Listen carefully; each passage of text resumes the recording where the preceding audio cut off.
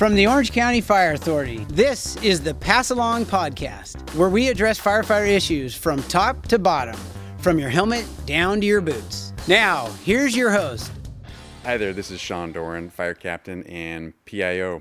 Today we're here to introduce something a little bit new. It's going to be an audio version of our Ask the Chief segment we usually show online. So whether you choose to listen to it here on the podcast or watch it online, we want to make sure to let you know it's out there in both versions, and we're excited to make this a regular thing going forward. So without further ado, here's Fire Chief Brian Fennessy. Hello everybody, Fire Chief Brian Fennessy here for the February Ask the Chief. I'm here today with one of our PIOs, Captain Sean Doran. Sean, glad to see you. You too. Thanks for having me here today. Question number one, we're going to get right out of the chute. We spent $1 million on Citygate. There have been no changes in rollouts on any of the cities. What is the status and when will we see the changes? You know, I can't comment on the cost because I don't recall what the total cost of the organizational service level assessments ended up being. But there have been changes, and I can comment a bit on that. When I got here in early 2018, being the new chief, and there were several challenges at the time, some public, some very much internal. I got with executive management and determined that we really needed to do some assessments of our major departments, divisions, and sections. In the end, we identified 8 areas to be evaluated, to be audited, for lack of a better word, perhaps performance audits. We call them SLAs. Early on, I believe it was ECC, Human Resources, Executive Management. I wanted my team and my floor to also be evaluated and not exempt from that. We did a standards of coverage on field operations and did a number of others, EMS. We did a deep dive. We wanted to pull the sheets back and take a look at what was going well and maybe what wasn't going as well and what we could do better. We hired Citygate and Associates. They had a long history of doing these type of assessments for agencies big and small. I thought they did a great job. We just ended in November the last 2 service level assessments, the SLAs. One was for business services and one was for community risk reduction. All of these assessments are available on the Hive, and in fact, we'll superimpose here the web address if people are interested in seeing, you know, the assessments, the recommendations, the staff reports. I believe there's video of the presentations to, you know, the board. And I'm pleased to say that we have made a number of changes. Mostly changes that there were no cost to the organization. Some of them were realignments and organizational changes. Some were, quite frankly, already in process. Those changes that require, you know, significant budget adjustments, you know, will be taken to the board at some point for approval. So I encourage everybody out there to take a look. If you want to know more about the organization, those service level assessments are outstanding. So please do go look at those. And that was a really great question. I appreciate that. Well, I know there's a lot of great info in there, so thank you for making it more readily available for us on the Hive as well. All right, Chief, question number 2. As we all know, there has been a significant increase in service and response times from the ambulance companies. Are we working with politicians or the county to rectify the problem? What options are being considered or looked into? Yeah, it is an issue, and we started to recognize it last spring simply by listening to the radio. I mean, initially, as we started to hear units asking for locations of ambulances, both Code 3 and Code 2 responding ambulances, and following up with asking the Code 2 ambulances to respond Code 3. That was kind of the first sense that, hey, something's going on here that's causing our officers, our units out in the field to ask that the ambulances, you know, gum Code 3 to get there to scene a little bit faster. So we had our ECC staff and IT staff start to really look at the data on the responses, and we're definitely seeing an increase.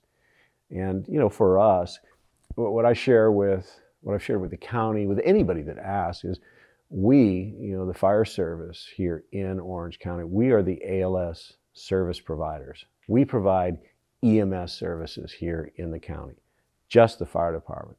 The ambulance companies provide the transportation of our patients to the hospitals. They're an integral part of the system, but they're not the service delivery piece. We are. And if we're waiting at scene longer than the contract performance measure requirements, consist of, that means that's less calls that we're responding to for people that need our help, that are genuinely injured and or sick. So that's a problem in EMS service delivery. We met with the county in September, county EMS, myself, Chief Black, and shared our concerns with both EMS, and at the time, the care ambulance management was in the room, and we were assured that other than August, that response times were actually compliant.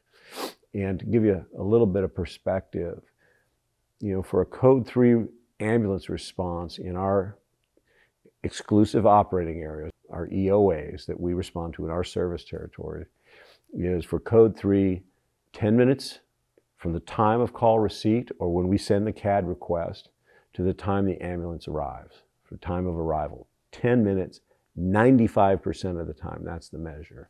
For Code 2 or the less emergent responses, and there's seven response types that require Code 3, stabbings, shootings, non-breathers, drownings, those sorts of really critical emergencies. Any unit could obviously increase that to Code 3 if they have something upon scene, but those out the door are Code 3. The Code 2 responses are, again, from time of call receipt to the time of ambulance arrival, 15 minutes, 95% of the time. So we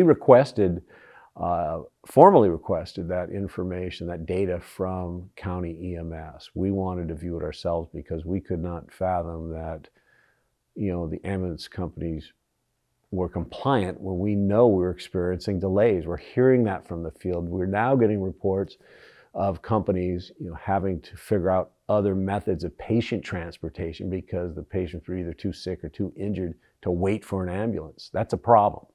For the first time since I've been here, and from what I'm told, since service delivery began in this county, we've been told that there were no ambulances available, 0 ambulances available, unheard of. So a couple things happened. In the background, operations was starting to dust off and configure some of the older vans that we have in the back lot in case we needed to take matters into our own hands and provide ambulance response, whether we needed to stage them, we needed to do whatever we needed to do. So that was going on in the background. What we're being told by EMS is there aren't any, other than the month of August, there's no response time issues. And I'll back up a little bit. The response time challenges that we're facing aren't just here in Orange County. They're happening all over the state of California. And for the most part, much of it has to do with what we would call wall time, right? That amount of time that our medics and the ambulances need to stay, the crews need to stay with those patients until the hospitals take them from us, until we transfer the patient over to hospital care. The hospitals are short nurses. The pandemic has impacted them significantly, so they're not just taking our patients when we get them there, off our hands, causes those ambulances to not be available back in the system. What public safety operators will do, the Anaheims, the Costa Mesas, the Huntington Beaches, the public safety, the fire department ambulances, what those fire departments will do is they will staff more ambulances. Because of that, they know that they've got to staff more units to account for that APOT time, the out of service time. Well, the challenge here become that Care Ambulance was not doing that. They weren't staffing additional ambulances. The pandemic was really kind of a get out of jail, if you will. If in fact they were, and we're trying to determine this, looking for exceptions when they exceed a response time from the county, who is the contract holder, and they're granted because of the pandemic, there's really no motivation or incentive to add more ambulances in the system. the outcome being that we wait longer at scene for ambulances. Since that time, we did not get the data that we requested from OCEMS. We're told that it was protected. Generally, it's not. Having worked within other systems, that's generally not the case.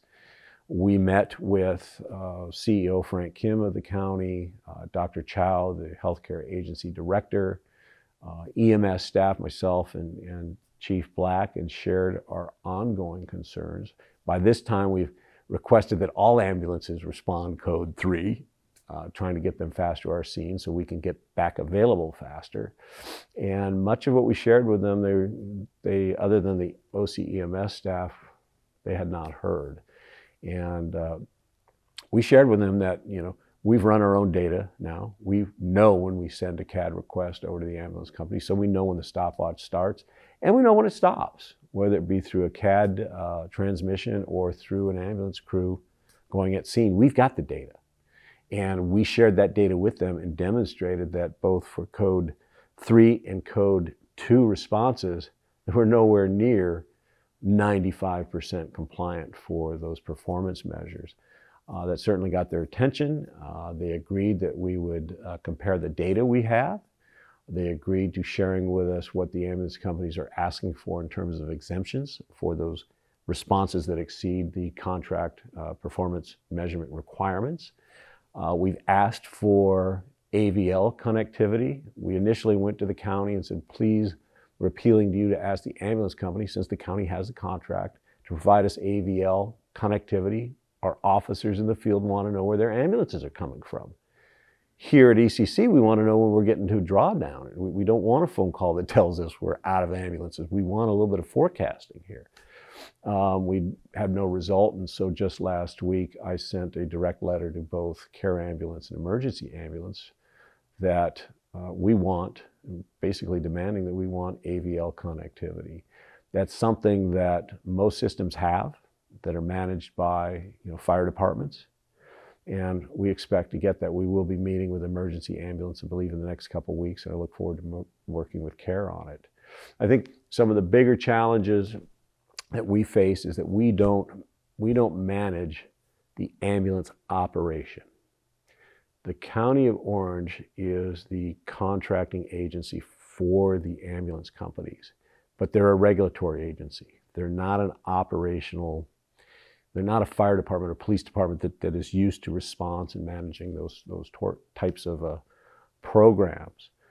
We've asked the county to partner with them to the degree we can and allow us to help them understand how operations work. So I don't want to say we're confident. I guess we're hopeful that response times will improve. I think we're seeing that largely as a result of the pandemic starting to ease. The surge is largely over. We're on the back end of it. So we're seeing wall times start to decrease, which is good for us. So whether or not the ambulance companies are putting more ambulances in service or just they're coming off the wall that much faster, the bottom line is we should be starting to see ambulances arrive when they need to arrive. End of the day, all I want, all our team wants, is ambulances to arrive when they should and on time to get our patients transported to the hospital. So really long answer, but I think it's that notable that I believe our members need to understand the complexities of what's taking place. So we'll probably report on it next month as well. Well, the net effect is the service to our citizens. So the work execs doing, IT, ECC, all that, we appreciate it, and we look forward to seeing what happens in the future. Exactly. It's just that simple. We want them to arrive on time. It's not much to ask for. I agree. All right, Chief, question number 3. It's a multi-parter. First part, can you clarify what the start and end dates are for the upcoming academies? Yes and no. It's pretty, when you say academies, we're talking about, the firefighter paramedic lateral academies. We're talking about the captain's academies, the engineers. We've got a battalion chief academies coming up, and there's a lot of overlap. So what I've asked, understanding this may be a question that could get posed, is we're going to send out, and perhaps we'll even put on the screen, the one pager that shows all of those academies, when they start and how they overlap, because it really is a lot of work that's gone into this. I know that we just did Family Day last Friday for the 41 firefighter paramedics from other agencies that are lateraling over. They're about to start their 8-week academies. And we had hoped to have 50 in there, and I believe we had 70 plus finalists. As you can imagine, these are individuals that have jobs, that have families, maybe mortgages, kids in school, who knows what, right? And to leave an agency to come somewhere else, that's a huge risk. Many of these agencies, if not all of them, you don't get to go back. You don't get to go to Orange County if you decide you don't like it, we'll take you back. It's a pretty significant risk for those that decide they want a lateral. And so it takes a pretty big commitment. And via backgrounds and some of those other things, the pool largely, narrowed down to about 41, which is great. So we're about to start an 8-week academy for these 41. In the meantime, we've got another about 80 that firefighter paramedics from other agencies that were finalists that are moving on to the next phase for the second 8-week academy. Lateral academy, which we believe we'll need based on what we're seeing due to retirements and some of those other things. There's a lot of unknowns right now in the firefighter paramedic piece. How many we'll need, because we just don't know until March when folks decide they're going to exercise their retirements. We've got a lot of people out on workers' comp, but we believe with what we're doing, we'll get a full 50 in that second academy. We should be situated really well. It's my understanding that, I believe, that after this academy, Captain's Academy graduates, there'll be a period of time that when the firefighter paramedics graduate, that all those, we got 22, I think, in the Captain's Academy right now. If all of them are successful, they'll all move on. So we've kind of held that academy back to kind of lessen the pain in other places. But I know I'm kind of all over the map. But when you see what's put up in front of you, you'll see why I'm all over the map. It's really hard to describe. But I am pleased with where we're ending up. We think we're in a pretty good position to do considerable promotions and bring in firefighter paramedics on the back end. And we still have an August academy, a standard 16-week basic fire academy planned. So I think we're in pretty good shape. We'll know a lot more. We're having this talk next month. We'll know a lot more. Fantastic. I want to give a little plug here to Human Resources. I had the pleasure to sit on 2 of the panels for firefighter trainees and firefighter paramedics. And multiple times the candidates said the instructions were crystal clear from Human Resources. It was one of the easiest, most straightforward experiences they'd had applying to other departments. So kudos to our HR department. It was great. Well, I know they'll appreciate that feedback. I get the same feedback, right? When they come and interview with me, many of them will say exactly what you just shared. One of the things I really appreciate, and I said this at the Family Day last Friday, is they'll share with me, the anxiety of maybe leaving another department, but they'll knock on a fire station door of ours, and our folks, they welcome them in, they spend time with them, it's not something they're used to necessarily with their own fire departments. All of them, I can't think of any that had anything bad to say about the fire departments they were with. They were grateful, humble, appreciative, but ultimately felt that this organization provided or presented more of a family atmosphere for them. I did not hear one of them share with me, or even through the backgrounds, that there was a vaccine mandate that was forcing them or causing them to come here. It generally was, more of a family atmosphere. I live here in Orange County. I want my family to visit me at the fire station. I can't do that with the fire department I'm at, all of those sorts of things. So we are a destination department, but I don't think that's only because of, our wages and benefits. We do compensate our employees very well. We make no excuse about that. Our firefighters, put their lives at risk every day, and I believe it's appropriate. Our professional staff come from organizations all over the country, all over the state, here locally, and we want to keep those professional staff. So we don't make any excuses about that, but I will just say that that is not, the primary reason for people, to come to the OCFA. We've got a reputation that I'm very proud of. So great feedback. I'm sure HR will appreciate that, Sean. Absolutely. Second part to that question. The Engineer Academy has started. Can you share how many are in the Academy and when will they graduate? So HR tells me we have 20 engineers in the process now. And my understanding is they're going to graduate March 10th, which also happens to be the same date that the Captain's Academy will also graduate. I didn't know that much. I did study my notes enough to know that much. There's a lot going on. Oh man, there's a lot going on. Very busy times. And the third part of that question, fire captain testing is starting soon or has started. How many are you hoping to get through? And will those be regular length academies? I'm hoping you say you want everybody to get through. Well, yeah, I mean, we want, of course, we want everybody to get through, but like anything else, I've been doing this a long time. You've been doing this a long time. I can tell you how many times people have told me, well, listen, I really am not as prepared as I want to be, but I want to have that experience so that when I'm ready, to test, I'll have some background. There's two theories of thought there that, hey, well, then you're kind of wasting the instructor's time. If you're truly not ready, don't waste our time. The other train of thought is, well, that's actually pretty good. Now you're preparing for, you know what you're getting yourself into so that you will be better prepared when you decide this is the time to leap. What I find, though, is a lot of those people that think they're not maybe ready get into that academy and go, wow, I actually am ready. And lo and behold, they do get promoted and they become very good officers. So, I think I would encourage everybody to, again, not go into an academy, with a mindset that you might not get promoted, that you're just going to that academy like you did the basic fire academy. When everybody got hired by the fire department, this department or another, they didn't go into it with just their toe in. Well, we'll see how it goes. If I don't get hired here, I'll keep applying. I'll get hired. No, we all put everything we had into it to get hired. I would say do the same thing for the promotional process. If you are prepared and you're humble enough to ask for help when you're struggling, because we all do, none of these processes are easy. You got to be willing to ask for extra help if you need it and humble up a bit. You'll get through it. We need, competent officers.